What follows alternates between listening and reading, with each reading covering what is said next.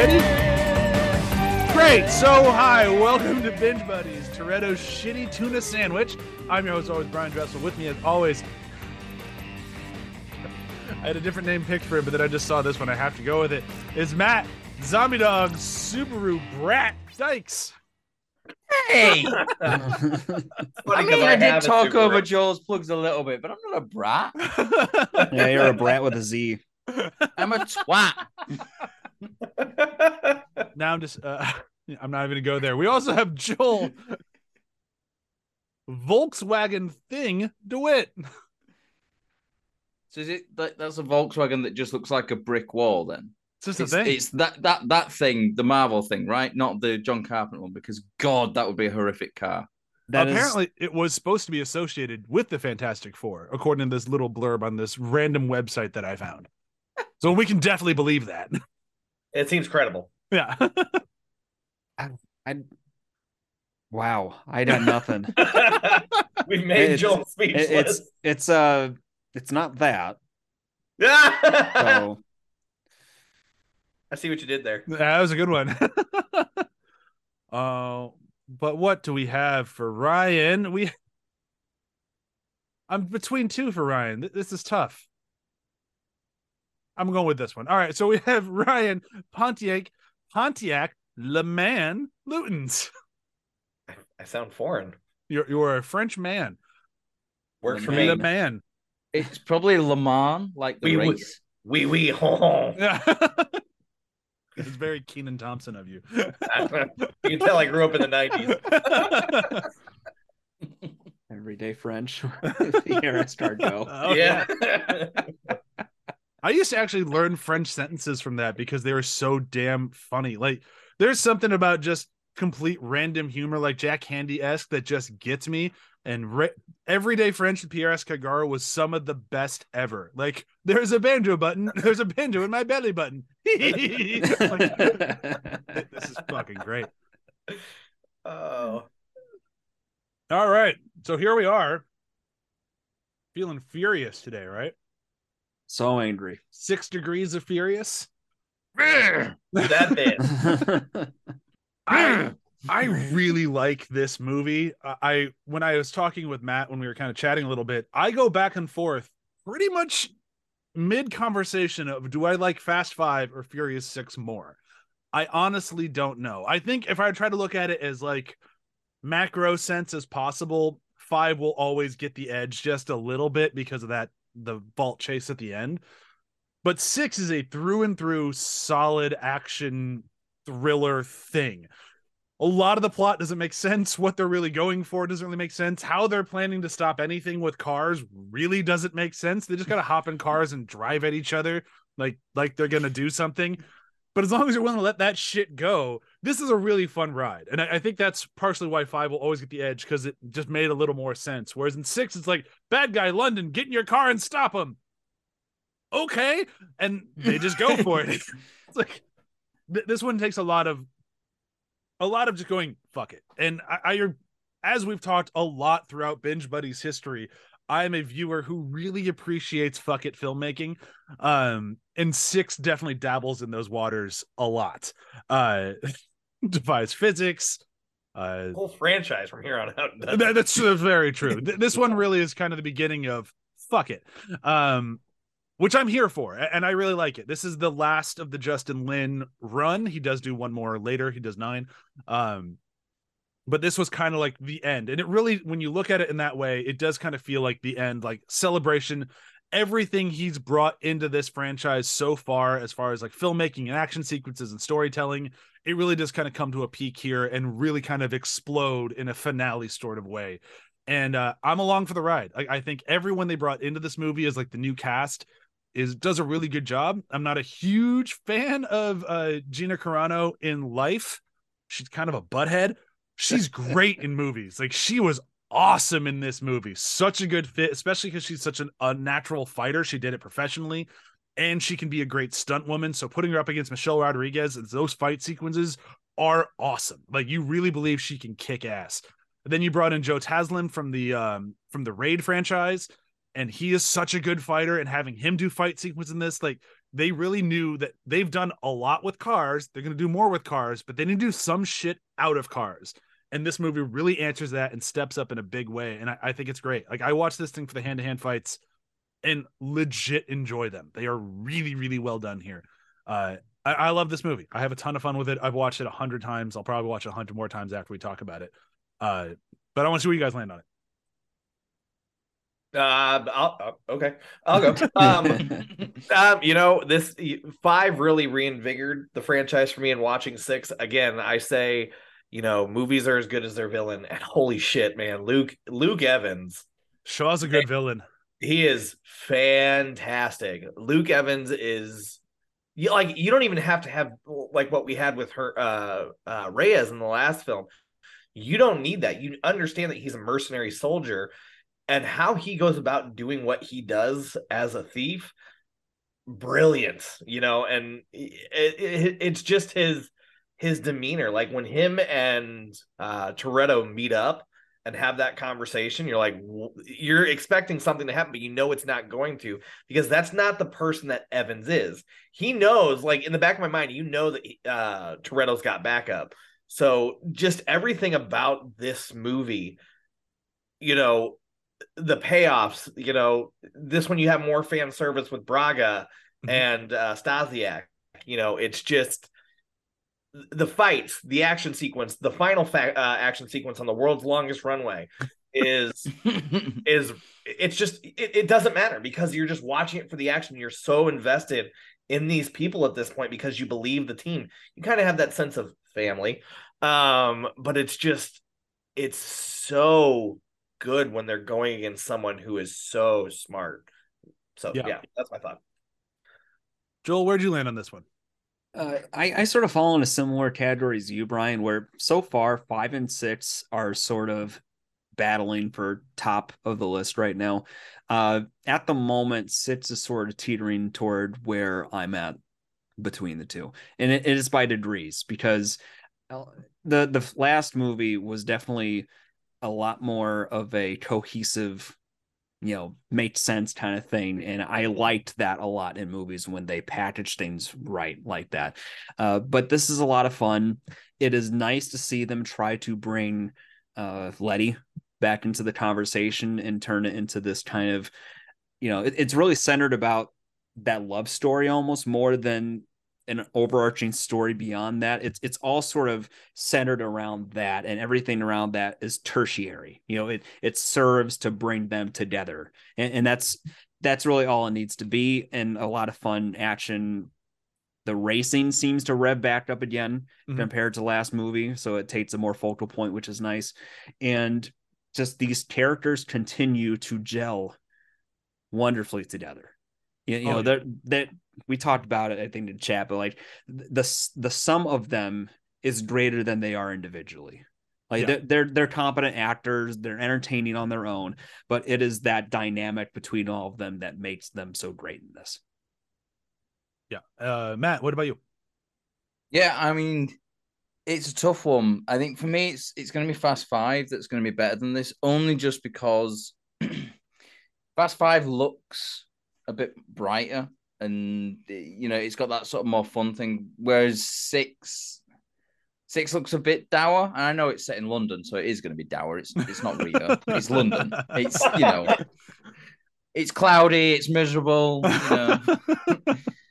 But I just there's something about Fast 5 that it's got that exotic feel to it, and I think because of that, it just edges above. I mean, also it's got the fucking vault thing, but everything else in 6, it's so good. Like that, guys, they got a tank. Like it's fucking ridiculous. Yeah. Like we improvise. Like, no, get the fuck out of there. You're in sports cars. I love we improvise, and then that whole family just got pancaked. Stop improvising and get the fuck out of the way.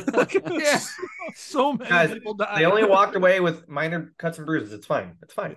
Sure. Sure. Those people, like, minor cuts and bruises. Oh yeah, and they're flat.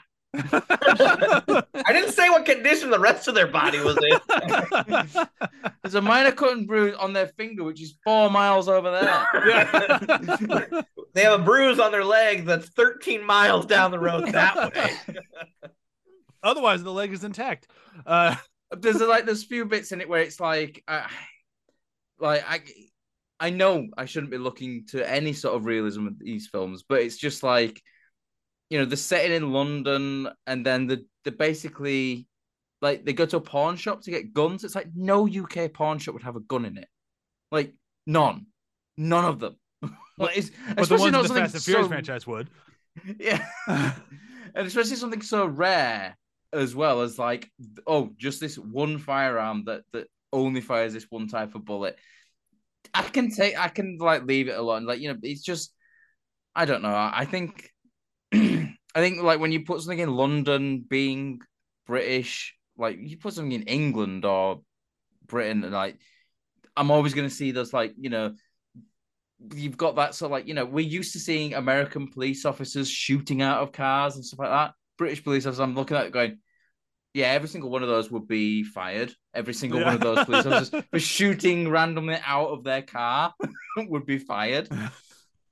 But, again, I can kind of like leave that alone. It's like, I think for this one, though, like the action is really good. Like the hand-to-hand fight stuff is so good. Like I love that whole sequence in the underground. It's so like, and the little pin in it of like where Roman says to Han, or Han says to Roman's like, not a word about this to anyone else, or something like that. Oh, it's Roman. Like, yeah, it's Roman. We don't need to tell anyone about this.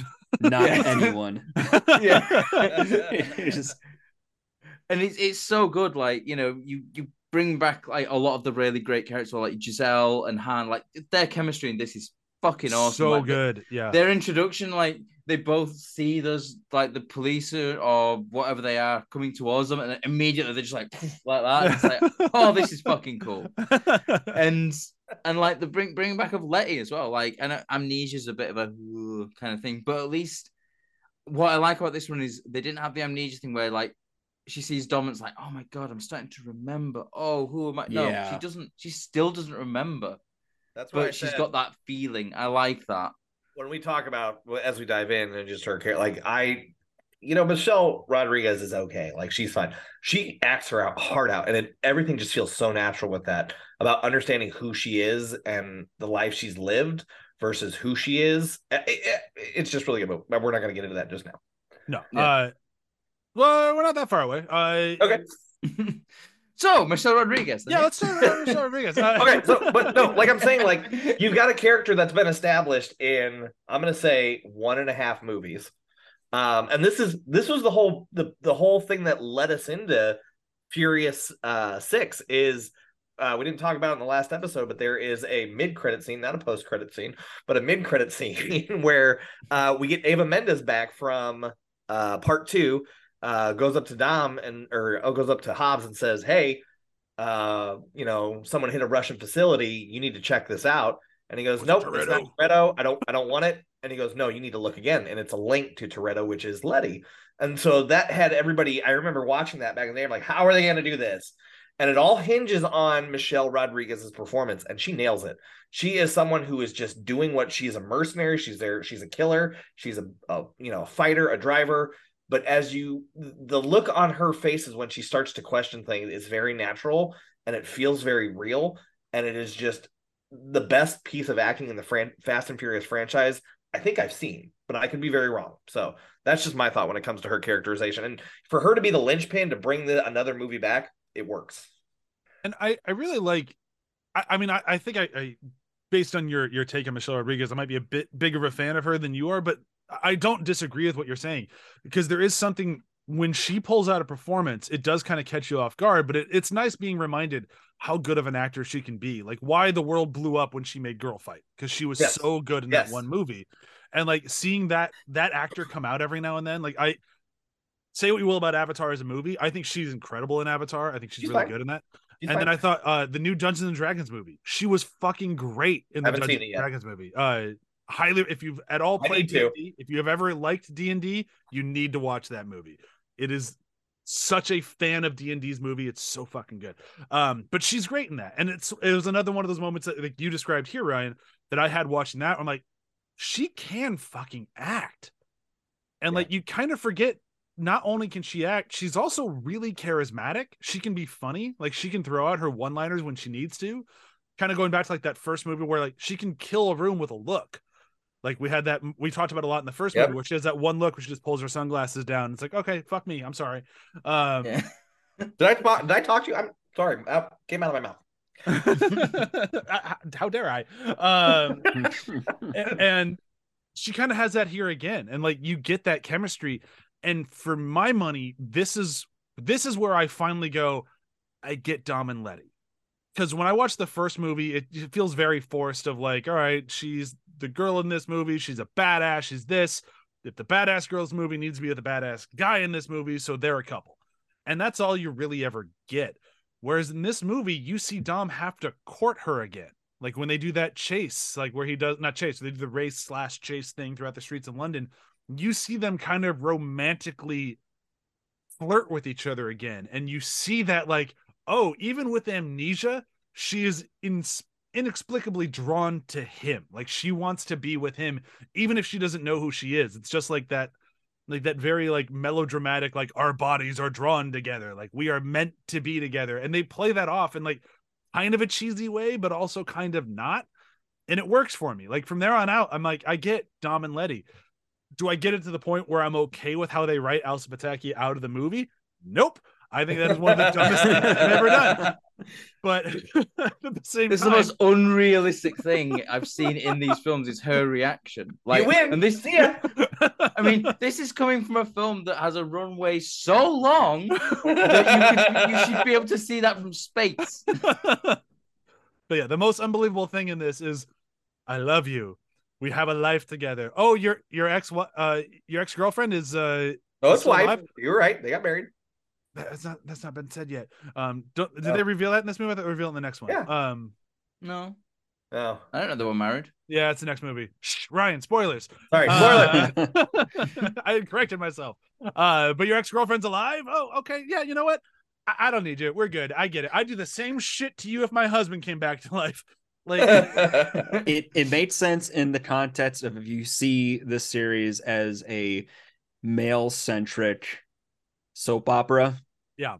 You know, that sort of oversimplified, like, oh, the one you're the ones here. I understand. Yeah. So I have fulfilled my purpose. But like, I apologize to Joel and Matt for what I have to say next, but it is very important story-wise as why I think this problem is even worse than just it is here of just like, yeah, you know what? Your girlfriend's back. I'm out. She's pregnant. So she's pregnant with Dom's baby, and she still does this. I'm like, it just doesn't work for me. Like it's the only plot point in all of the Fast and Furious movies, which is a lot of stupid plot points that I go, this one doesn't work for me. Do we know that she knows that she's pregnant yet? Because, you know, when they were laying butt-ass naked, which only time I'll ever be jealous of Vin Diesel. When should be more jealous of Chris Hemsworth, just saying. Would it be because of that morning? You know, with their little tryst, you know, she might not even figure out that. I mean, because this movie takes place what? I mean, they have fast travel. I get they have fast travel, but 2 weeks, she's not going to know until next month. She's not going to come and try to disturb that apple. You can assume this. You can assume this takes place maybe months after. That's sort of where my mind went to. The bigger problem is, when does Fast 8 take place? Because that's really when you find out. Because there's a whole movie in between. We find out that she was pregnant when they broke up. So like the timetable in here gets really wonky and doesn't really work at all if you spend even a minute thinking about it. But don't try and think about the timetable, because 3 movies ago Han died and he's still here. Well, good point. Yeah, there's a lot of fuzziness here, but either way, for any of it to work, she had to get pregnant while they were still together, because Dom's not going to cheat on Letty. So at this point, she's pregnant. Yeah. Sure. But yeah, you get what I'm saying. So like, it just doesn't, it's always kind of bothered me. Really ever since I saw Fast 8, I'm like, that scene was already problematic. But then you throw in that she's pregnant on top of it, and it's just like, I need to let this go. I'm here to watch cars go vroom. Like, I need to just let it go. Yeah. Yeah, it's a fair point. It crossed my mind too. All right, so let's start diving kind of more into this. If we've talked, the main push of the movie is that The rest of the crew shows up because they get a phone call and they do their "you son of a bitch, I'm in" sequence, and then they're all here again, with the exception of Leo and Santos. Where they get lip service. Anyone heard from Leo and Santos? Nope. They're in casino. It's just like, arrested for vagrancy in Monaco after they lost all their money. I'm telling you, that's what happened. Yeah, you're probably not wrong, but it's still kind of a bummer we don't hear anything from them. I love Roman's fucking plane. I thought he'd rented it at first, and then it's like he's bought it. No, he's bought a plane. It's like no, Roman's on the same fast track to poverty. It's just he's having a lot more fun with his money. Yes. Yeah. It's Roman, bitches. I mean, it's kind of like the end of the last movie when they're going through like all the money they spent, and then Roman shows up in his car, and then Luda has bought the same car. I guess there's two in the country. But now Roman's buying planes. But I also like that you still get that ridiculous draw to family of like he's taking these women to some foreign country to like roll out the red carpet for them and have a great time. Then he gets a call from Toretto and he's like, "Turn around, we're going back." And it's just like, I love that. Like, it's so dumb, but it's just like, oh, who's on my caller ID? I'm canceling all my plans. Toretto called. And it's like, I enjoy it. It's fun. What I like about that is always like, he's bigging up that they're going to go to Macau and to the casinos and all this stuff. And then it's like, turn around. It's like, so we're not going to make it to Macau, but I got some coupons for the buffet. Look at his breast pocket of his coat. Yep. These are going to go to waste now, so you might as well have them. He is just too funny. But then we get everybody together, and we get them together in this secret spy headquarter thing that Hobb has set up for them in London. Sure, why not?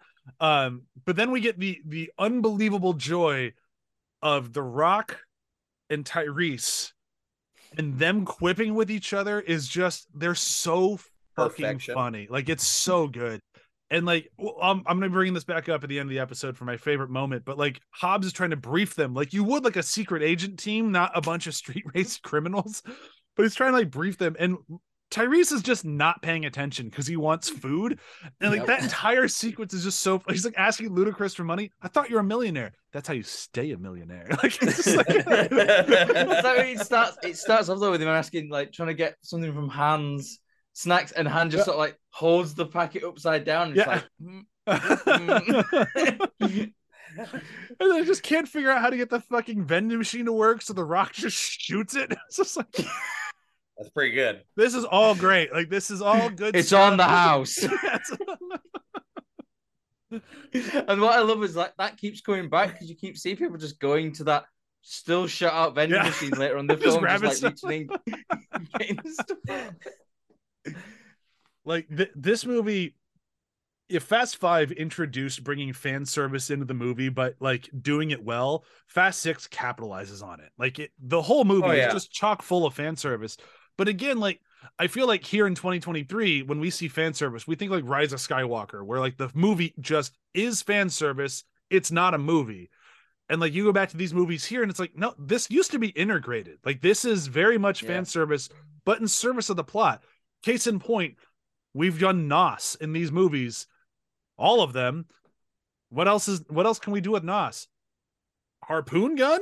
Can we make a NOS powered harpoon gun? Fuck it, why not? It's like that's the type of fan service I'm here for now. Like, let's just take something that we know we've used and just do something stupid with it. And it's awesome. About the NOS harpoon as well. Is that he's fucking Tyrese just fucking around with it, and it goes off and nearly kills Hobbs. And then tries to blame he hands it over to Taj. Yeah. They just he walks away. Oh, it's some good shit. So good. Oh, goddamn. But yeah, like to capitalize even more on the fan service, you had this little undercurrent throughout the movie that Tyrese will eventually just call out and spell it out for you if you haven't caught it yet. And that is something that Justin Lin and Chris Morgan did that was just absolutely brilliant, which was like, what's the only thing that can compete with the family? A different family. And they just take the Fast and Furious crew and just make another one. Like Yeah. they even have like, oh, we need somebody. Somebody's got to fight The Rock, but he needs to be physically intimidating to The Rock. Find me the biggest person you can. All right, Kim Cold, you're hired. It's like, can you act? Doesn't matter. You're made of muscle. And Andre it's like the Giant shit. Yeah. Yeah. It's like, well, it's like the problem with the Arnold Schwarzenegger films and the Sylvester Stallone films of the 80s. They always needed someone bigger than them. So, you know, you'd have like that Sven guy. I can't remember his full name, but like he shows up in so many of those films just because he's a big guy. Yeah. Who looks imposing against Arnold Schwarzenegger, and he's in so many Arnold Schwarzenegger films just because he's huge, and it's like, I get it. It's like the actor from Bloodsport who fights Jean-Claude Van Damme. That guy. It's like, you're here just because you're huge. Yeah, he got so many roles because of that. They even have that great scene in this movie where Roman just goes through the list and tells everybody who they are, and then Brian gets compared to the blonde woman because blonde woman. We all need a pretty blonde or something like that. When'd you get that photo shoot taken? But then even on top of all that, I love the callback to 4, validating my little gem part 4. With the most random, like, yeah, you're gonna get yourself arrested. But I do like that they, like, if they're gonna do a callback to 4, they do it well. They even bring back the cop from 4 that he said the problem with. Villain. Well, yeah, because the villain again. But even like the bad cop that he punched in 4, he has to punch again here and break his nose again. I love Shea Whitman. He's good. He's like, sorry about this guy. Sorry about this dude. And he's like, again? I just finished paying off the cosmetic surgery for the last time. God damn it. But it's again calling back to like what I mentioned last week when we were talking about Paul Walker and these and like the stuff he brings to this movie. That whole Braga sideline, it only works because of Paul Walker, because of his ex-copness, and because of his physicality. That fight they have in the jail cell, which is, again, I mean, it's funny that we have somebody from the Raid in this, because this is another very Raid-esque fight sequence. You can tell Justin Lin liked the Raid. But like it's that close quarters element. It's really tight, really sort of dirty and gritty, and you know, not something you expect in essentially a PG-13 action film as well, because it is kind of like The Raid, which is properly not PG-13. Oh God, no. But it's that really sort of like dirty, gritty, just gonna like fighting for your life essentially, because you're in such tight, confined spaces. Oh yeah, and like and you even get like some story out of it in a way. Like you can look at it as like they need punchable henchmen, or you can look at it in the way of Braga's gone up against him before and knows he can't just bring one hit guy. So he brings multiple muscle because he knows Bryan can fight. And then they open that door and oh shit, Bryan can really fight. He takes out the other 2 guys and he has Braga pinned on the bed. And I love that you're not going to do it. He's like, fuck you. Yes, I will. Like, yeah. What I like as well with that is like Braga's still thinking of Bryan as a cop. Yeah. And he's no longer a cop. He's the other side of the coin now. He's gone criminal. So it's like, you know, he's still sort of going, he might as well just go, hey, you're a cop. You're not going to do it. It's like, really? Really? See your badge? Fuck you. Fuck you. Fuck you. I'm getting really good at this. He stabbed him on the inside of the leg. Depending where he hit, he might have just killed Braga. Yeah. The minute he did that, I'm thinking, oh, so tourniquet or he's going to bleed to death. Yeah. There's the femoral artery. Like, there's a big artery right there that Bryan hopefully knows about. Well, it's like that thing. It's the standard action movie thing, though. It's like, you know, how are you going to disable him? I'll shoot him in the leg. You know, there's a big ass fucking artery in there that if you shoot him in the leg, you're not going to disable him. You're just going to make him die slower.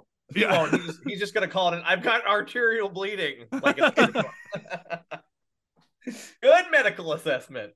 Yep. Yeah. He's got a big boo-boo. There's a lot coming out and I don't know what to do. He's leaking. But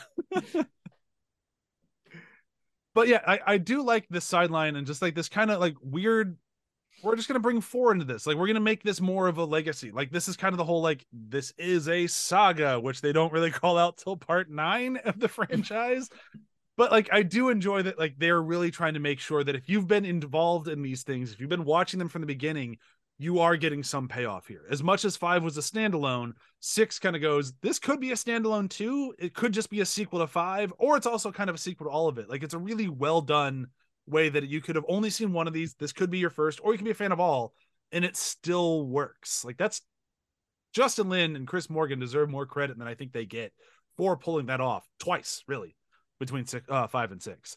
I mean, it does really well what they tried to do with Spectre, and did really badly in Spectre, I think, to be honest. Like, making that idea of, like, you know, the previous films, they're all tied together. They are, like, you know, there's links here to everything that's happening is all connected to this sort of like element. And it's really well done, because it even kind of like ties a little bit to 5 as well. You know, the idea, like, you know, this guy, he knows about them, and you only get as close as he wants you to be to them as well. And, you know, it makes Shaw a more imposing villain, because it shows him as intelligent. And I think, like, you know, when you have an intelligent villain, it's a lot more interesting than just some guy who's like, I'm going to beat you up and kill you. Because it's like the brain part of the villain. That's why, you know, I mentioned it last week, Hans Gruber in Die Hard is so good, because he's fucking intelligent. Like, he's thought of everything. And you get that from Shaw here too. Like, he's thought of everything. Oh, like, you even get it from, like, the crew building. Like, exactly what we were talking about earlier. Like, the knowledge of what it takes to make a good crew.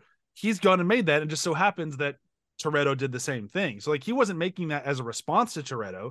He just knew what goes into making a good crew, and it just happened to line up. And I like that sort of approach of, like, oh no, like, this kind of, by making Shaw intelligent and crew building, it kind of validates Dominic in a way of, like, oh, look, he made the same crew, so he must be as intelligent as Shaw. We know that's not true, but it elevates their own crew that much more. Like, no matter how much, it's kind of like the Black Adam problem of, no matter how many times Black Adam can stand in a room and go, I'm not a hero. It's like, but you're being the hero.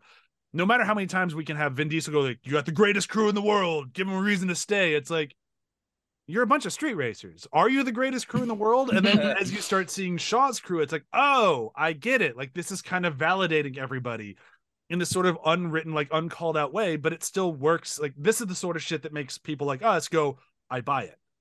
So it's really well done. It's also, it's playing out that whole, like, family versus function, you know, because they have that moment where Shaw and Dom are standing there talking to each other, and the whole, like, look, that's your weakness, is that you care about these people. You know, my strength is that these people are interchangeable. I lose one, I'll go find somebody that has the same function, and we'll keep rolling. And it's not a new concept, but it works well within the structure. And they showcase it really well when they kill the one guy from his crew, the guy who was, like, creating those harpoon guns. He gets fucking lit up and he dies. And when Michelle Rodriguez reports that to Shaw's response is, okay, thanks. She's like, you're not upset about this? He's a crew member. He's part of the quote unquote family. And he's like, I don't give a fuck. Like, you just told me I have to fill a job now. That's it. Whereas Toretto would be heartbroken by that for a scene or two. And then maybe a scene in the next one where he's remembering them. Yeah, he might remember at some point. You're like, do you remember Leo? Nope. Who? Old family. I've got to say, like, this film as well, the family thing, they really started pushing, like, hitting that. There's one scene where the word family is said 3 times in one in like one line of dialogue or one exchange or something. Like, I've just found my note, it's just family, family, family. I should be taking a tally of how many times they say it, because this one, it's way more obvious that they're using like the term family. Yeah, it's I'd love to see a supercut. I'd like to see a supercut of this entire series of every time they say family. I wonder how long. I bet someone's done it. I bet you can AI to do it now. Assuming that's all the rage on YouTube. Just please don't. Just please don't. No, we don't want Terminator. Nope. The one thing in this movie that we haven't really talked about, like we've talked a lot about how Tyrese works well with everybody. We did it last week. The one who gets to work a little bit more in this one, and I think was very, very smart, was they brought Luda up a lot. Like Luda's been present in every movie he's been in because you can't have Luda and not have him be present. Luda is a scene stealer just by design. He's just awesome. I fucking love Luda. If you ever got to see him in concert, he puts on a hell of a show. He's like Q. Yeah. but But Luda and The Rock going car shopping might be one of my favorite sequences. That's my moment. That is so good. The snotty British guy basically judging them. God, it's and then later as well, where he's like, I'll take your shirt. Like, I'll take the shirt. It'll fit. Well, I don't think this will fit. It's like, it'll fit.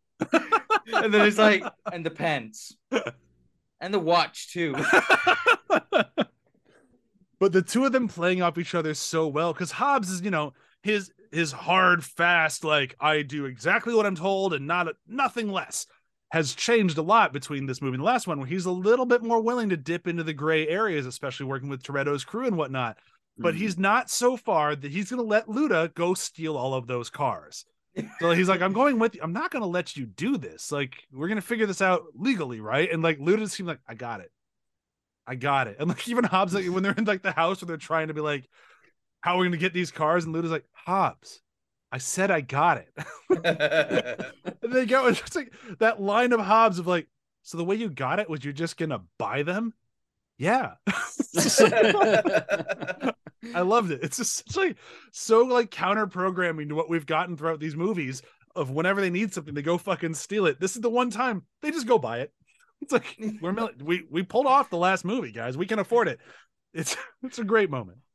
I do like how many times he tells him to not steal the cars as well. There's like in that sequence, like 3 or 4 times, he's like, "You're not going to steal these cars."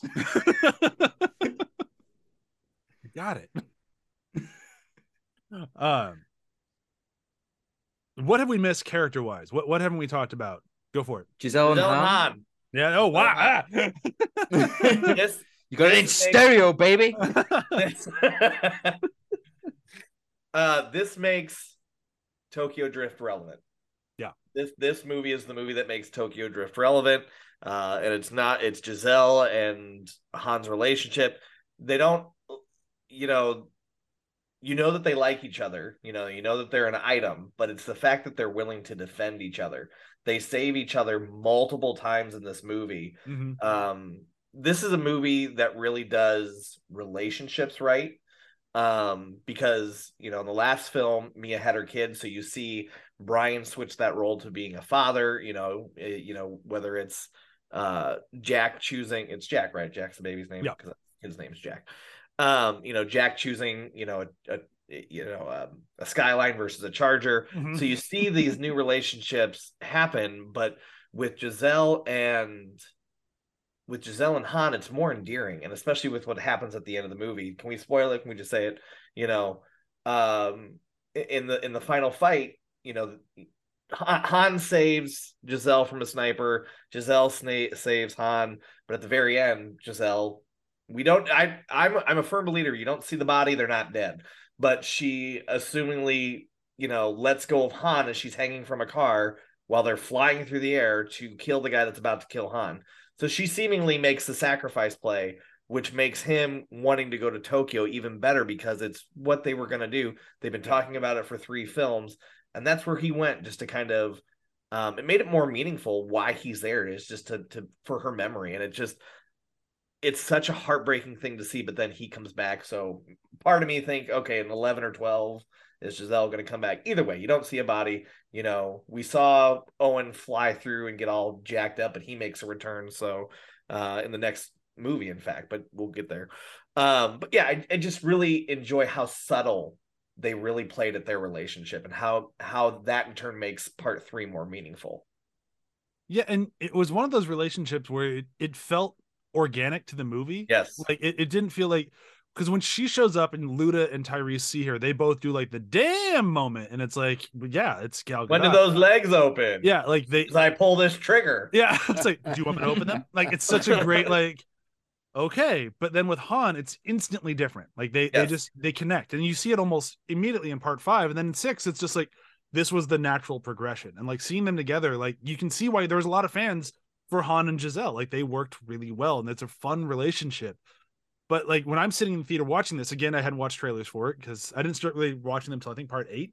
Because I wanted to see what it looked like without Paul Walker in it. But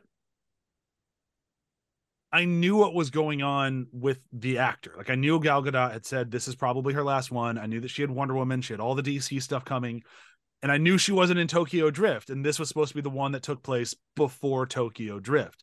So knowing all that and sitting down to watch this movie, even if I hadn't seen the trailer, I'm going, she's not going to make it through this movie. And the movie, smartly or not smartly, knows that we know this. Because they put her in so many situations like, oh shit, she's gonna, oh no, she's fine. Yep. Oh shit, no, she's fine. Yeah. And like, so knowing what you know going into this, being a fan of the franchise, if all you knew was that Tokyo Drift is coming, you already know enough to be like, oh fuck. And then it still happens. And it's just like, damn. Yep. Again, it gives you that, like, because of where it happens, or it gives you that little bit of hope that maybe she'll actually make it out. Of like, there'll be some other reason why she doesn't show up in Tokyo Drift, but no. I saw somewhere like when somebody, I remember seeing this because like how they have like reaction videos. Well, somebody actually did a reaction for Fast 6. So somebody had seen it and then came back when in another theater when people were seeing it for the first time. And when that happens, the guy yells, "Tuck and roll!" It's pretty good. That's pretty good. All right, so beyond Han Giselle, is there anybody else we need to talk about before we start moving into the action sequences of this thing? I just want to like Samoan Thor is how Hobbs is saved in Tedge's phone. Fucking brilliant. So good.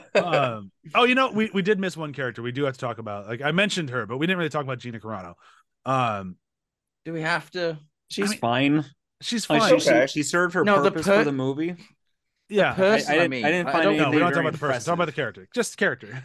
Yeah, I didn't find her character she served her special. purpose. Yeah, that's what it was. It was very militant. Like that. That's what she was there for. She served that purpose. She's supposed to be just sort of the sidekick, cold, calculating to Hobbs. It's not meant to be this sort of juxtaposition. She's just a foot soldier. But even then, the flip side too. Even the flip side when she shows that she's the rat, like it just goes. You're like, there's someone on the inside. There's someone that he wants you to get closer. She serves that purpose because when the reveal happens, he's just looking behind him, and the camera focuses on Letty, but then it goes back to him, and the camera's focused on her, and she goes, "Coming." It served its purpose. We knew that there had to have been a rat, and it was perfect that it was her. It's good writing.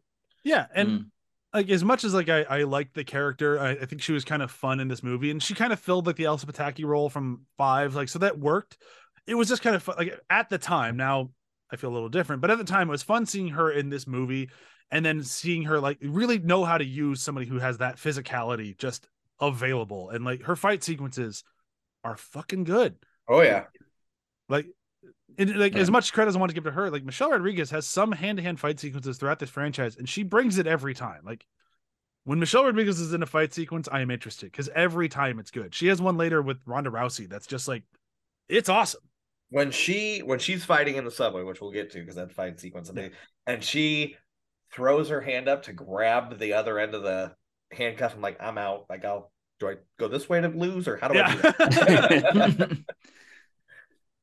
She turns it into like a knuckle duster. It's fucking great. Yeah, it's all a very cool fight scene. And that scene, you think for a few moments that like Letty's gonna get captured and brought in because she's getting overwhelmed pretty much the entire time. She is out of her depth fighting against Gina Carano's character. And as most people would. She's a UFC fighter. She can kick ass. Yeah. Yeah. But let's dive back. Let's start talking action sequence in this thing. This movie, again, if you hadn't seen the trailers, it sets up what I still think is the best gimmick car in the franchise. There's a lot of gimmick cars in this franchise. This movie has the best one. And it sets it up very well where The Rock and Gina Carano's character are walking through wherever the heist happened. And she's just looking around, and there's a car stuck in a building, like all way up high. And she just throws a line like, how the hell did that get up there? And the movie doesn't answer that beyond you see Shaw talking to someone while sitting in a car that looks like it has a big fucking ramp on the front of it. Yep. And it's just like, it doesn't tell you what it's going to do. He doesn't talk about it. They just show you. And as soon as they start showing you, it's like, Well, that's fucking insane. Makes Did you sense guys now. ever see the TV show BattleBots? Yes.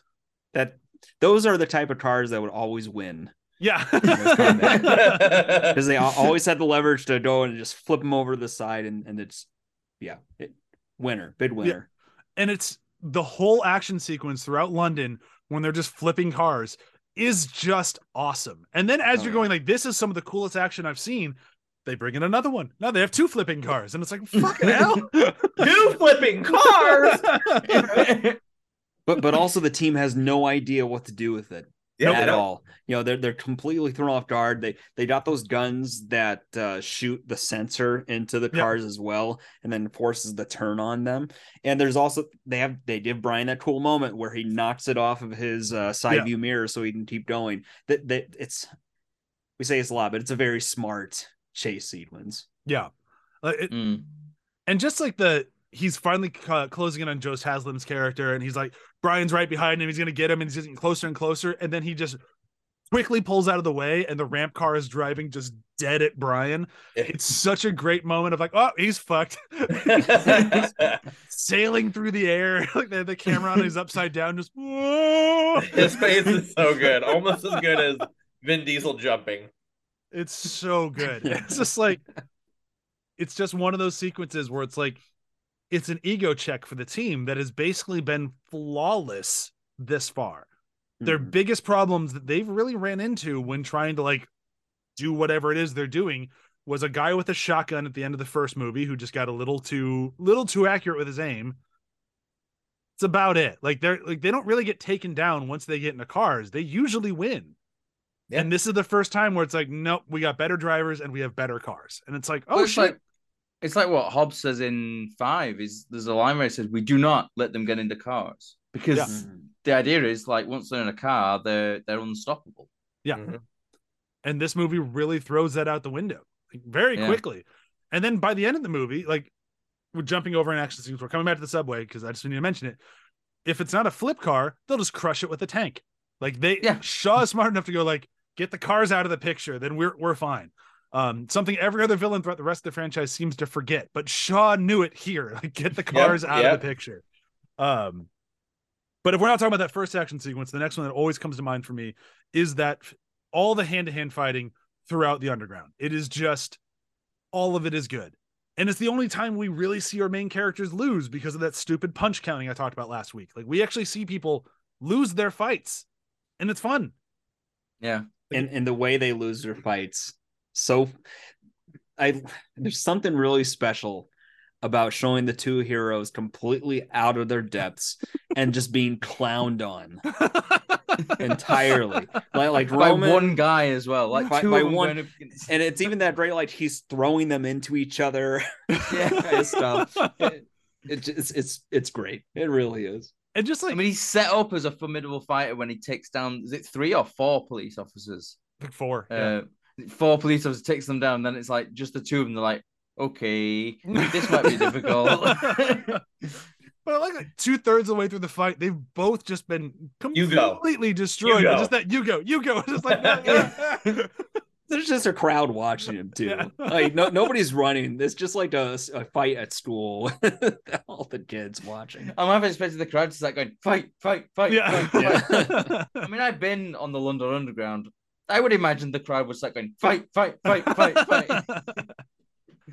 But it's such a good fight. Like, it's so well choreographed. Getting the guy from the raid to be in it was smart. Like, that guy can really, really put on a believable like movie fight. He was really good in this.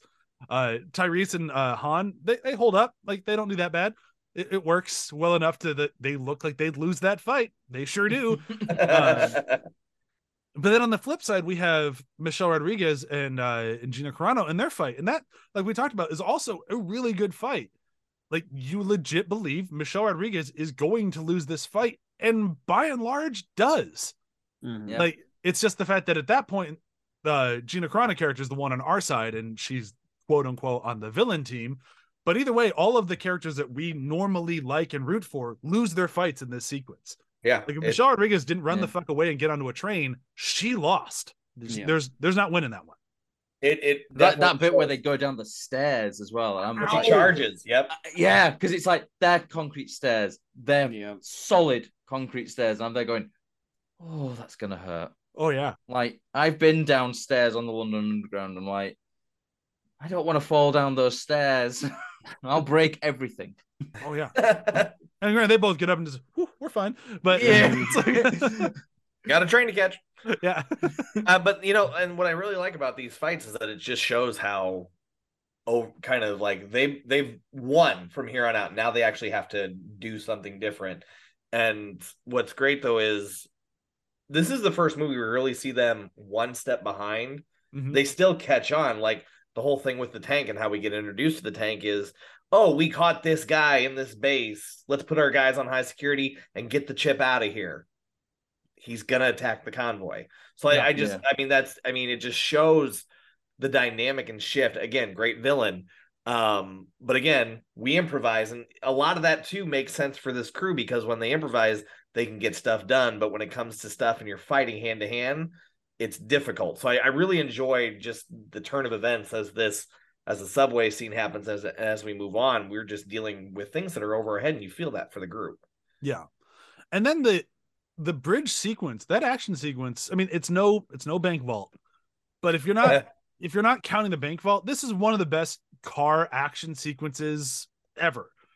The cars versus the tank is so much fun to watch because it's so insanely over the top, but still somehow grounded in the Fast and Furious reality. Not our reality, but the Fast and Furious reality. I'm into it. I'm believing all of it. Even the slight ridiculousness of Tank is pancaking car after car after car until it gets to Tyrese's car, and then it just kind of bumps it. And it's just it can't get over just quite until Tyrese jumps from his car into Paul Walker's car. It ran out of Nas. There you go. Not enough Nas in the tank. That works on a couple levels. No. What it is Tyrese's car had some additional armor. I don't know if you've heard of it. It's a new thing. It's called plot armor. Yeah.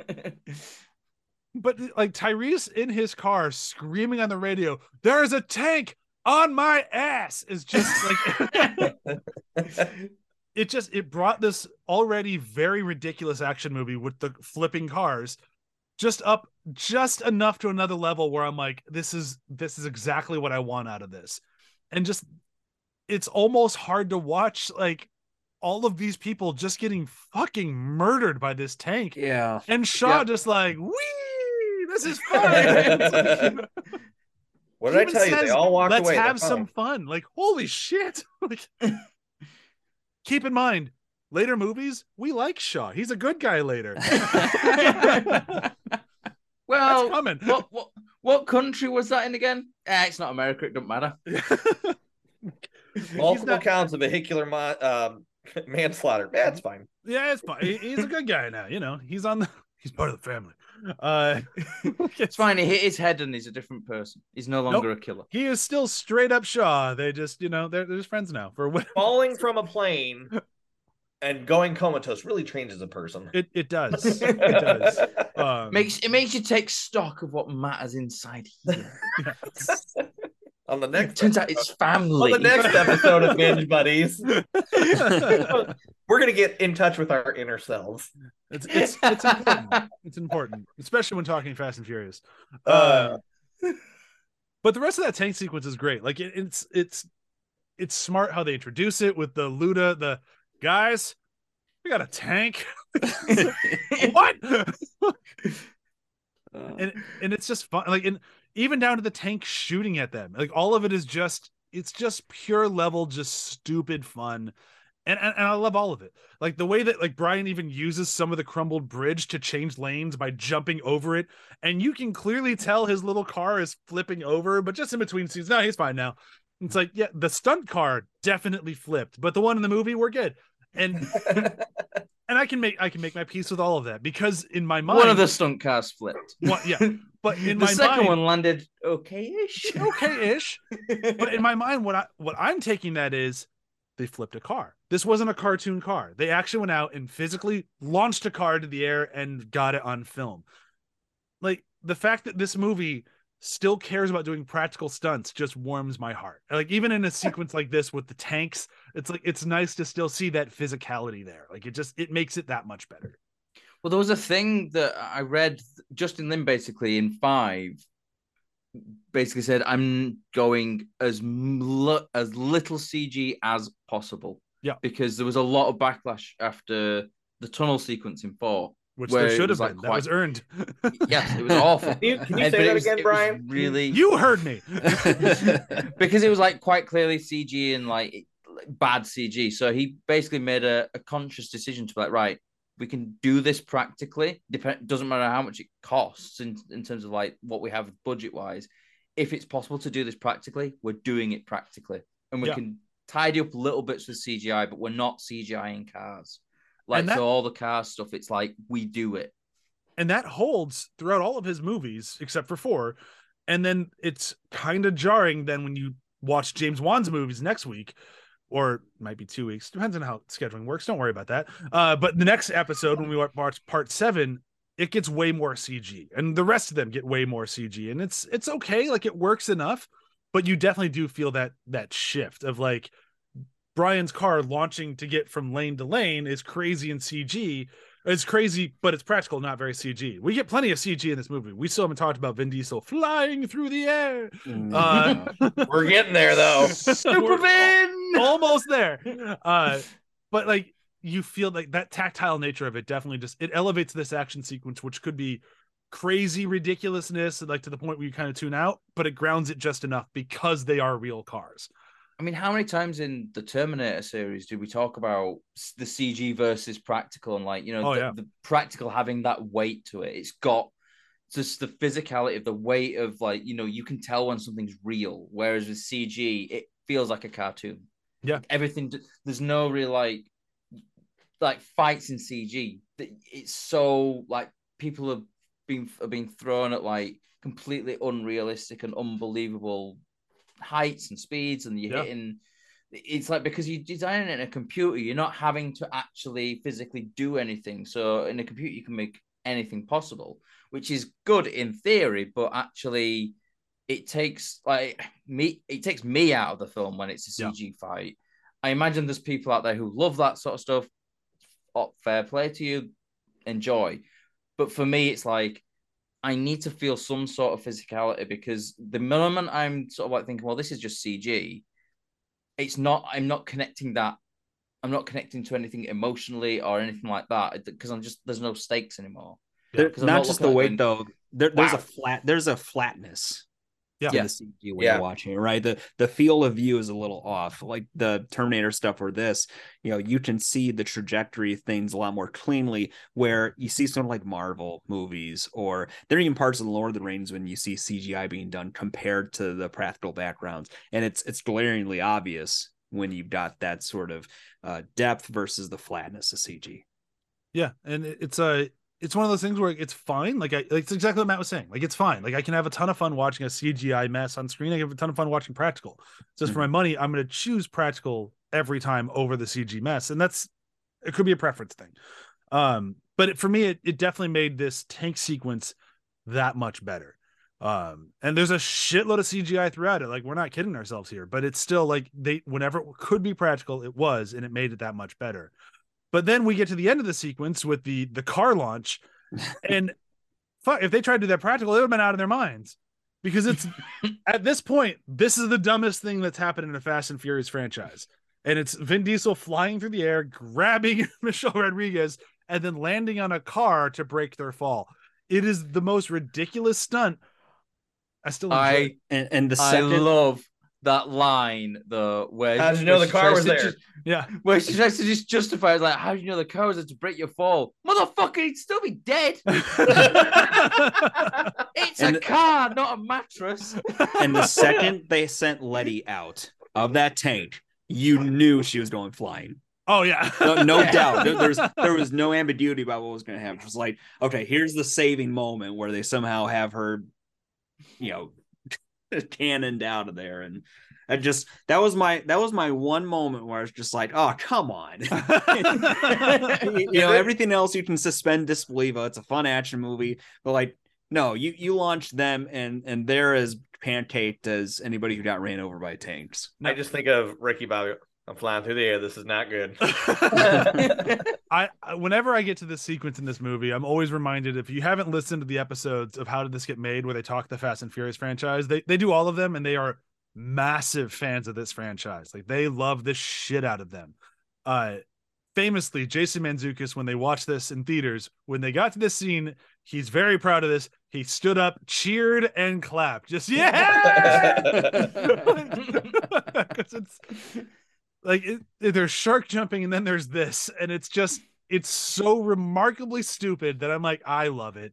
And even, like, you can tell they tried. Like, when he lands on the windshield, it's gonna break a little bit. Like, it cushioned his fall. Like, there was just someone who's like, oh, that should have went through. Yeah, just give me something to make it just 1% believable. Just give me 1%. All right, it's gonna break like a net. That'll work. I'll take it. All right, thank you. We have a movie. What I think would have been brilliant, and it would have been totally stupid, but I think it would have been so much better and just in keeping with the unrealisticness of this, if he just happened to land in the back of a truck that was just full of packing peanuts. Or just like a mattress delivery service or something like that. But it's just an open top truck. And it just goes doing. So what kind of car is it? Like, current cars, they've got a crumple zone when you get into a car crash. It's not like that steel where it's like bam. It's when you get hit, the vehicle is designed to crumple and it ruins the car, but it saves everybody in it. So maybe it's like absorbing the So it's like he landed on the crumple zone. So are you saying Vin Diesel has a crumple zone or the car has a crumple zone? Both. I mean, I'm just thinking about the time that I fell 3 feet onto, like, I slipped on some stairs, fell 3 feet and banged my coccyx, and like I couldn't walk very easily for 6 weeks because it hurt. Yeah. He landed on a fucking car on his ass. Like, and he's not done. We still have a whole other action sequence we have to talk about that he also walks away from just fine. Like in very cinematic fashion too. Oh yeah. As great as the tank fire. As great as the tank sequence is, it's not the most unbelievable thing in this movie. We still have the plane sequence where Shaw is gonna get away and the crew has to stop him. How do they stop a fucking plane? It's not a plane, guns. It's a planet. Also fair. With harpoon guns. They stop a plane with harpoon guns. And their own little dinky cars somehow weigh it down. On a 90-mile runway. It's probably longer than 90 miles. Hold on. You guys can talk about this sequence for a minute. Somebody did the math. I remember reading it. How long is the runway? You guys can talk. I'll be back in a second. But if you suspend disbelief, this sequence is fine. It's led to this point. This is the big getaway. The cars are gonna get onto the plane and fly off, and it's just, you have to suspend disbelief. It's so action packed though. Like, there's a lot to it with the harpoon guns. Just suspend disbelief at this point. This is the movie. You have to. Can we just have that be implied? Implied. If you need to suspend disbelief. And this is where you start. Like, for us to get to Fast and Furious 9 when they're in space, it starts here. Where they're in space. Just this way. This is where we. It works. It works. It works. It really does. But this is where we have to start just enjoying it, and it's fine because it is a very well crafted.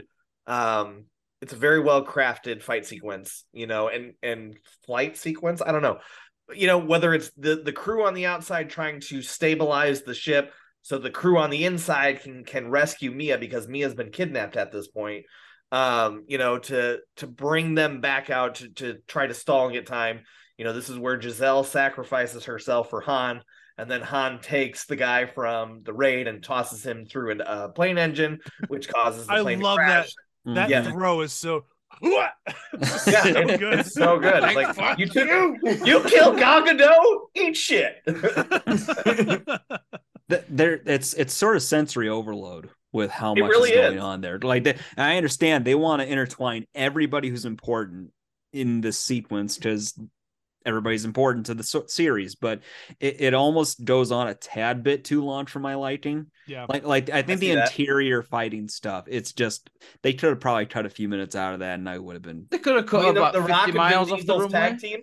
Like, What do they call that finish? Well, you got the flying headbutt. You've got the flying clothesline. Like, there's just all these WrestleMania rooms. But I love the squaring up. Like, I love the Shaw and Kim Cole, I think his name is, the huge guy. You have the squaring up between them and then Vin Diesel and The Rock, and just like it's like the last shot we get of the two of them together. I think for a long time, 7 I think is where they started like not wanting to be on set together. But like, all right, we're gonna fucking throw down. Like, I love that, but at the same time, I totally agree with Joel. Because it goes on so long, that's how we have statistics. Like I just found that runway would have to be between. It's not as far as we thought, not even close.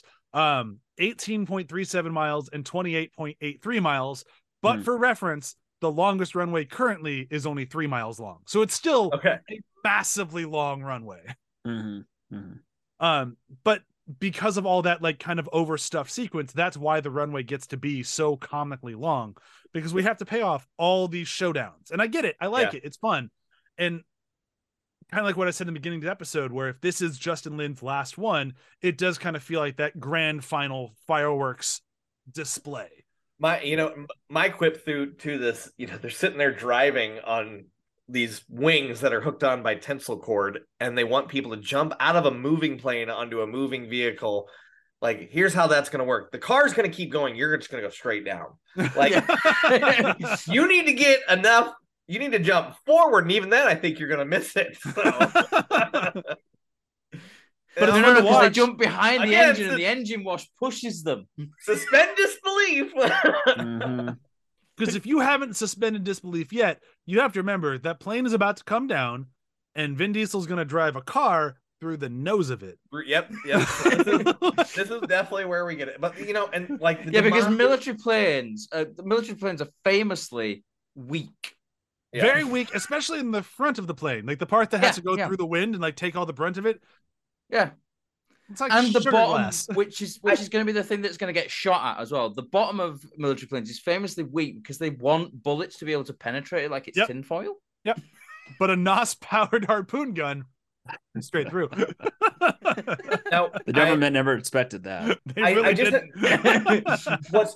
What's great about this sequence, though, is yes, it is sensory over. Yes, it goes too long, but we get the payoffs. You see the big guy get taken down by The Rock and Vin Diesel. Shaw, they're both scrambling to get the chip before they have to get off, and things are starting to go down. So Vin Diesel gets out, Shaw stays in, but then he hits the barrier and flies out of the vehicle. That's a good payoff. You see Cara get shot with a harpoon. Yeah, that was satisfying. You get all these satisfying endings. Like, okay, this is worth it. There. And that's kind of what I was saying with like the fireworks show of it all. Like, it's like, the complaints are valid, but they don't detract. Like, it doesn't even take like a shave a point off. Like, the end action sequence, a 10 out of 10 for me, it pretty much is. This stuff doesn't really even knock at that score because the rest of it's so good. It is a minor quibble. Yeah. Well, it's the thing, isn't it? It's like you go and see Guardians of the Galaxy 3, for example. Yeah. And it's like, if you go and see that and you start complaining, well, wait a minute. He's exposed to vacuum in space. He'd be dead. It's like, you're not watching a documentary. You're watching an action film that, it's not supposed to be realistic. Like, even the films that are quote unquote realistic, they're still not actually that realistic as to how things would actually work. Yeah. You can get very close to it, but, real is boring. We want, especially in action films, Christ. Like, you look at Die Hard and say, that's a pretty realistic action film because the scenario is realistic. What happens in it is fucking ludicrous. But you buy it. I don't remember Ludacris in Die Hard. I see what you did there. Yeah. He's the guy on the radio. He's the guy in the limousine. Yeah. He would have been really good as what's his name? Miles? I'm forgetting the guy's name in the limousine. I think it's Miles. I don't know, actually. Limo driver. No, he's got a name. What's his fucking name? No, I don't remember. This isn't a Die Hard podcast, although it could be. There's enough of them. Just saying. There's only 3. I'm not talking about 6, man. Fuck, or is it 5? Either way, fuck that movie. Is that the one in Russia with Jake? Yep. Yeah. Yep. Ooh, that's a bad movie. What? There's only 3 Die Hard films. I do not know what you're talking about. Live Free or Die Hard is a movie. Timothy Oliphant, man. I'm a villain supporter. Timothy Oliphant is fucking Argyle. I need to look it up. Argyle. Why can I not remember Argyle? Fuck me. And the guy who Argyle, I'm your Uber driver. We come full circle with this because what's this worth to you? When he gives the briefcase, it's like 1327. Like what the $1,000? You fucking cheap ass. $1 billion check. No, that's how many cars he wants. I gotta say though, I loved seeing the house at the end. Like it was a kind of a nice, like, we're back. This is kind of nice. And had this been the end of the franchise, like some people thought it was, I was kind of okay with it. Like it would have been an okay ending. We all kind of knew it wasn't going to be because 5 was such a hit, then 6 ended up being more of a hit, and then fucking 7 just pew into the stratosphere. We get our mid-credit scene in this one that's set up 7. Oh boy, does it! We gotta get to baby oil. Yeah, so the movie's done. We've saved the day, and we're finally back to the family barbecue. And fucking hell, film's greatest spit take happens. Impromptu. Wasn't that planned? Like, oh my god, is it funny? Did somebody write down the lines? I've never even written them down because it just always makes me laugh. Then I forget to write it down. I know what it is by heart. Oh, go for it. What was it? So Tyrese, I didn't write it down, but I know what it is. So Tej sees Hobbs coming. He goes, because earlier he made a thing about baby oil. No, it's Roman. It's not Tej. Oh, it's Roman. Oh yeah, Roman. So Tej Roman does the spit take. Yeah, that's right. But Roman made a line earlier about, "Do you guys smell baby oil?" When he's sitting there making fun of Hobbs. Hobbs walks behind him. So he makes the comment, "Hey Mia, better hide your baby oil." Well, you better hide that big ass forehead. The spit take from Tej. I mean, that line was not in the script. Neither of those lines were in the script. That was just Tyrese being in character and being a dick for Roman. So I mean that worked, and it did, and the best part is when he does that spit taste, like that genuine smile from Ludacris is fantastic. But Tyrese stays in character. Like, I was just kidding. I was kidding, man. I was like, forehead ain't that big, right? But I mean, the ending is just such a perfect setup. They get their pardons. I know Ryan's pissed because whatever her name is. She's like, he's your man. Take him. He's fine. It's dumb. It is. Dumb. It is. I don't think she knew she was pregnant there. She definitely knows by then. I don't think she knows. Even if she doesn't know she's pregnant, it's still dumb. It's still fucking stupid. Regardless. But the most unrealistic thing in these films so far. Han, I agree. If you love somebody, you're going to fight for him. But Han is, Han's going to Tokyo.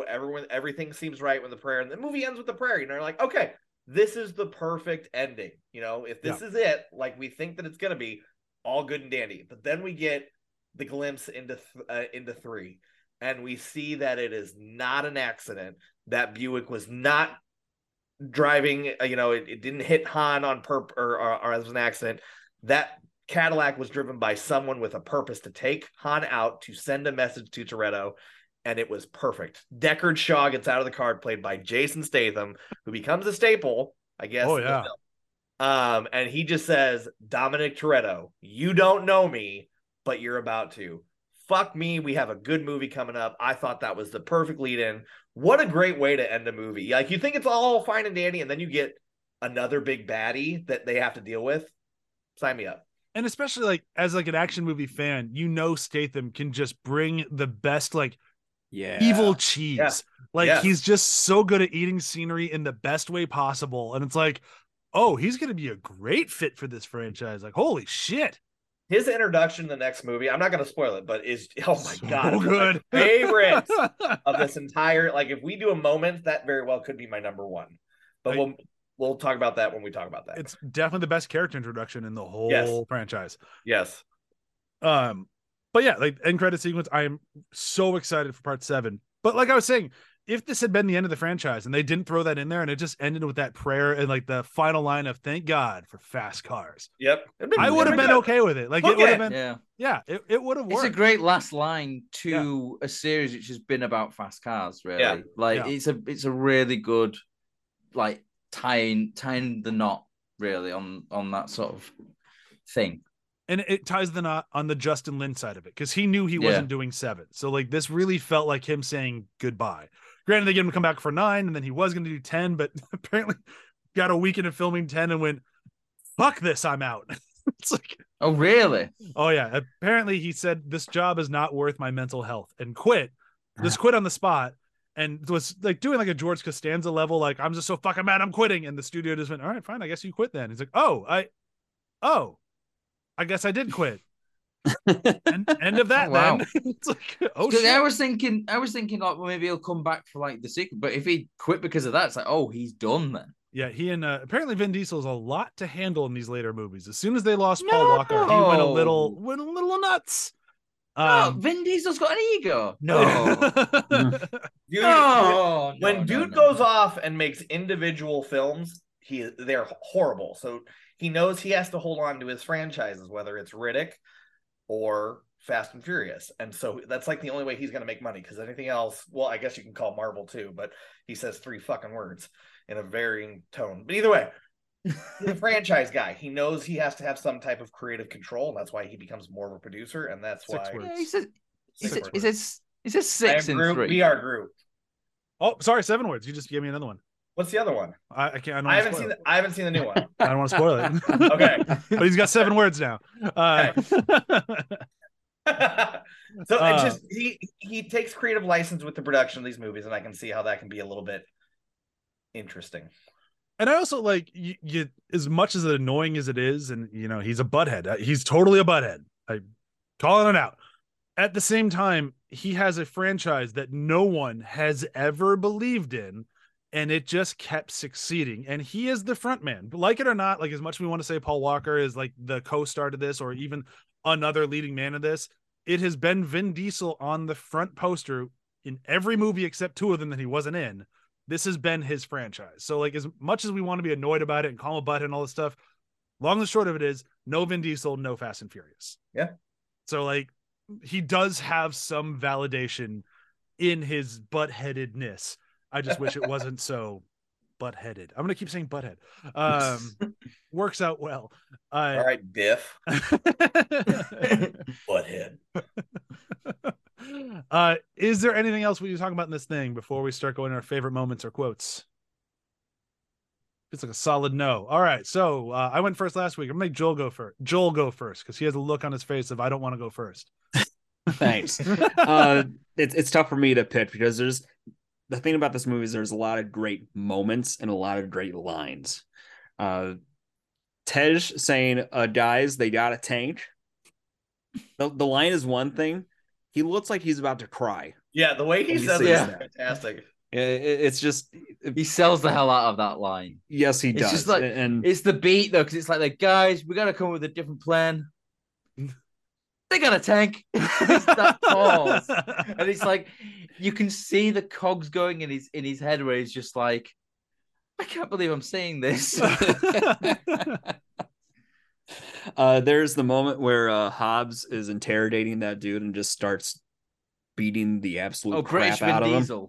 And yeah, and the officer goes, "Is that legal?" And then Riley goes, "No, but are you gonna go in there and tell him?"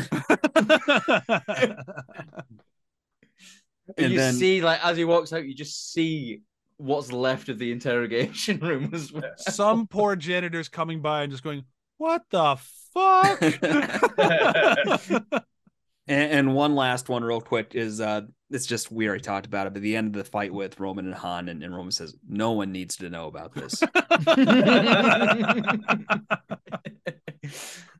I love that they've never brought it up since. They hold to that. No one knows about it.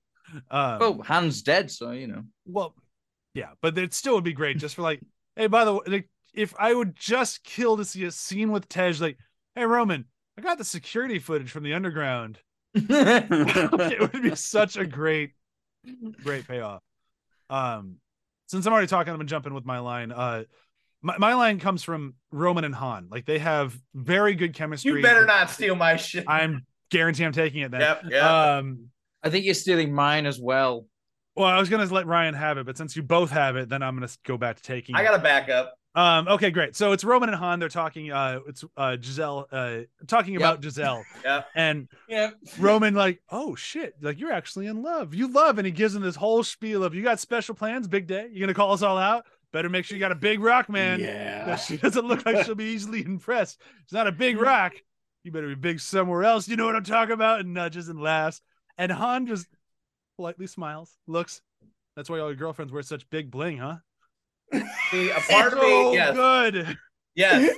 And I was gonna say too, I like when he makes fun of Giselle. I don't know, man. That was disrespectful, and I don't like the way she said it. Like, he's the man. Yeah.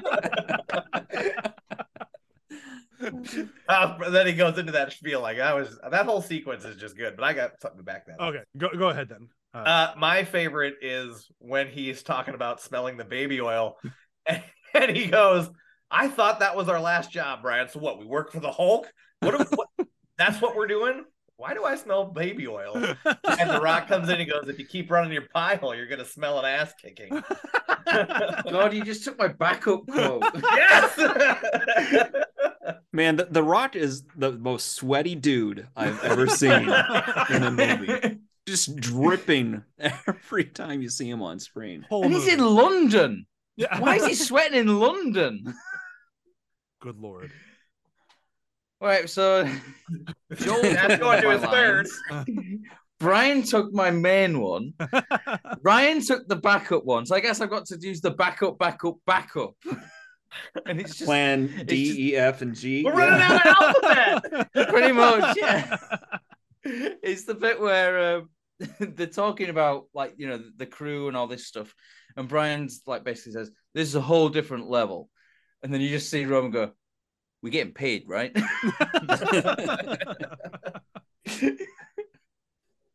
Yeah, my backup was it's on a house thing. We already talked about that. So I guess I just had to step on taking both of yours, which I think, yeah, that's more of a moment than a favorite quote, moment because this it's big just. Is everyone's favorite moment this big a take? Like, that's my favorite. Oh yeah, that was my favorite moment. Like, how would it not be? Because it's the fact that it was. I really nerd out for those like improv moments that make it into films. Every time it happens in a movie and I learn about it, I go nuts. My favorite will always be Almost Famous. That one is so good. But those moments are just like, they're just great. And this one happens to be a really funny one. And it's like, I'm fucking in.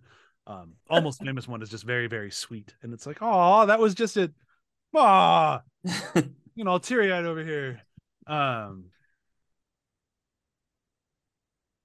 think it's time for plugs, right? We done it? Done it? Yeah. Yeah. Okay, let's do it. I was just looking at my notes. I'm like, do I have anything else to talk about? Nope. I think I'm good. This show, every other show on the HH Network, be sure to check out athpod.com, including Damage Boost, which has been really great lately, and Demon Days, which I love being a bullywug for that show. So be sure to check out the Actual Play D&D podcast. That's all I'm gonna say. Afterthoughts Podcast is a book club with Kelly. We're still booking it. Super GG Radio is a podcast about video games and all things adjacent. Brian, I'm still playing Retro Bowl, man. Hell yeah. I tell you what, kids baseball games, there's a lot of downtime. Yeah. And that helps. That helps. And Retro Bowl is a annoyingly fun game. It is. It's pocket Madden meets what was that NES game? There's an NES football game that's like very simple. Yeah. I can't think of the name. Oh well. Well, you can catch me on the Front Row Network, where I do a lot of various shows, but I am the host for Front Row Flashbacks, where we talk about movies from the 80s, 90s, and early 2000s. We did bring him up, but we are going to be talking about Bloodsport for the month of June, so we will talk about that. So there's that. Just talk about Bloodsport for the whole month of June. We do one movie a month. Oh. You said there's not that much to it, is there? That's a tight, really 85-minute movie. It really is. Great movie though. I fucking love Bloodsport. It's been maybe we can have you on. I've seen it actually. And the unofficial sequel, The Quest. Yeah. Wait, really? Yes. Yeah, Jean-Claude Van Damme wanted to make another movie. Spiritual sequel. Yeah, he didn't really know how to make other than a movie, so he just made The Quest, and it's just Bloodsport again. Yep. Saw it in theaters. He plays a mime in the beginning of the movie. Jean-Claude Van Damme as a street mime. Like Yeah. this movie is amazing. Everyone needs to see The Quest. Any other plugs? The Quest, from the sounds of it. The name was Tecmo Super Bowl. There it is. I thought it was just called Super Bowl, but I didn't want to say that because it sounded wrong. Damn it, we've given him enough time to look it up. All right, there is a chance because I am leaving the country here in 2 days that our schedule gets a little wonky and we miss next week. But tune in next time is all I'll say when we talk about Furious 7. We'll figure out the schedule on our end. If we miss a week, I apologize. But Furious 7 is coming, and it's a fucking awesome movie. It's a lot of fun. James Wan did a really good job with what he recently said was the most difficult movie of his career. Thank you everyone very much for listening. And, bye. Bye.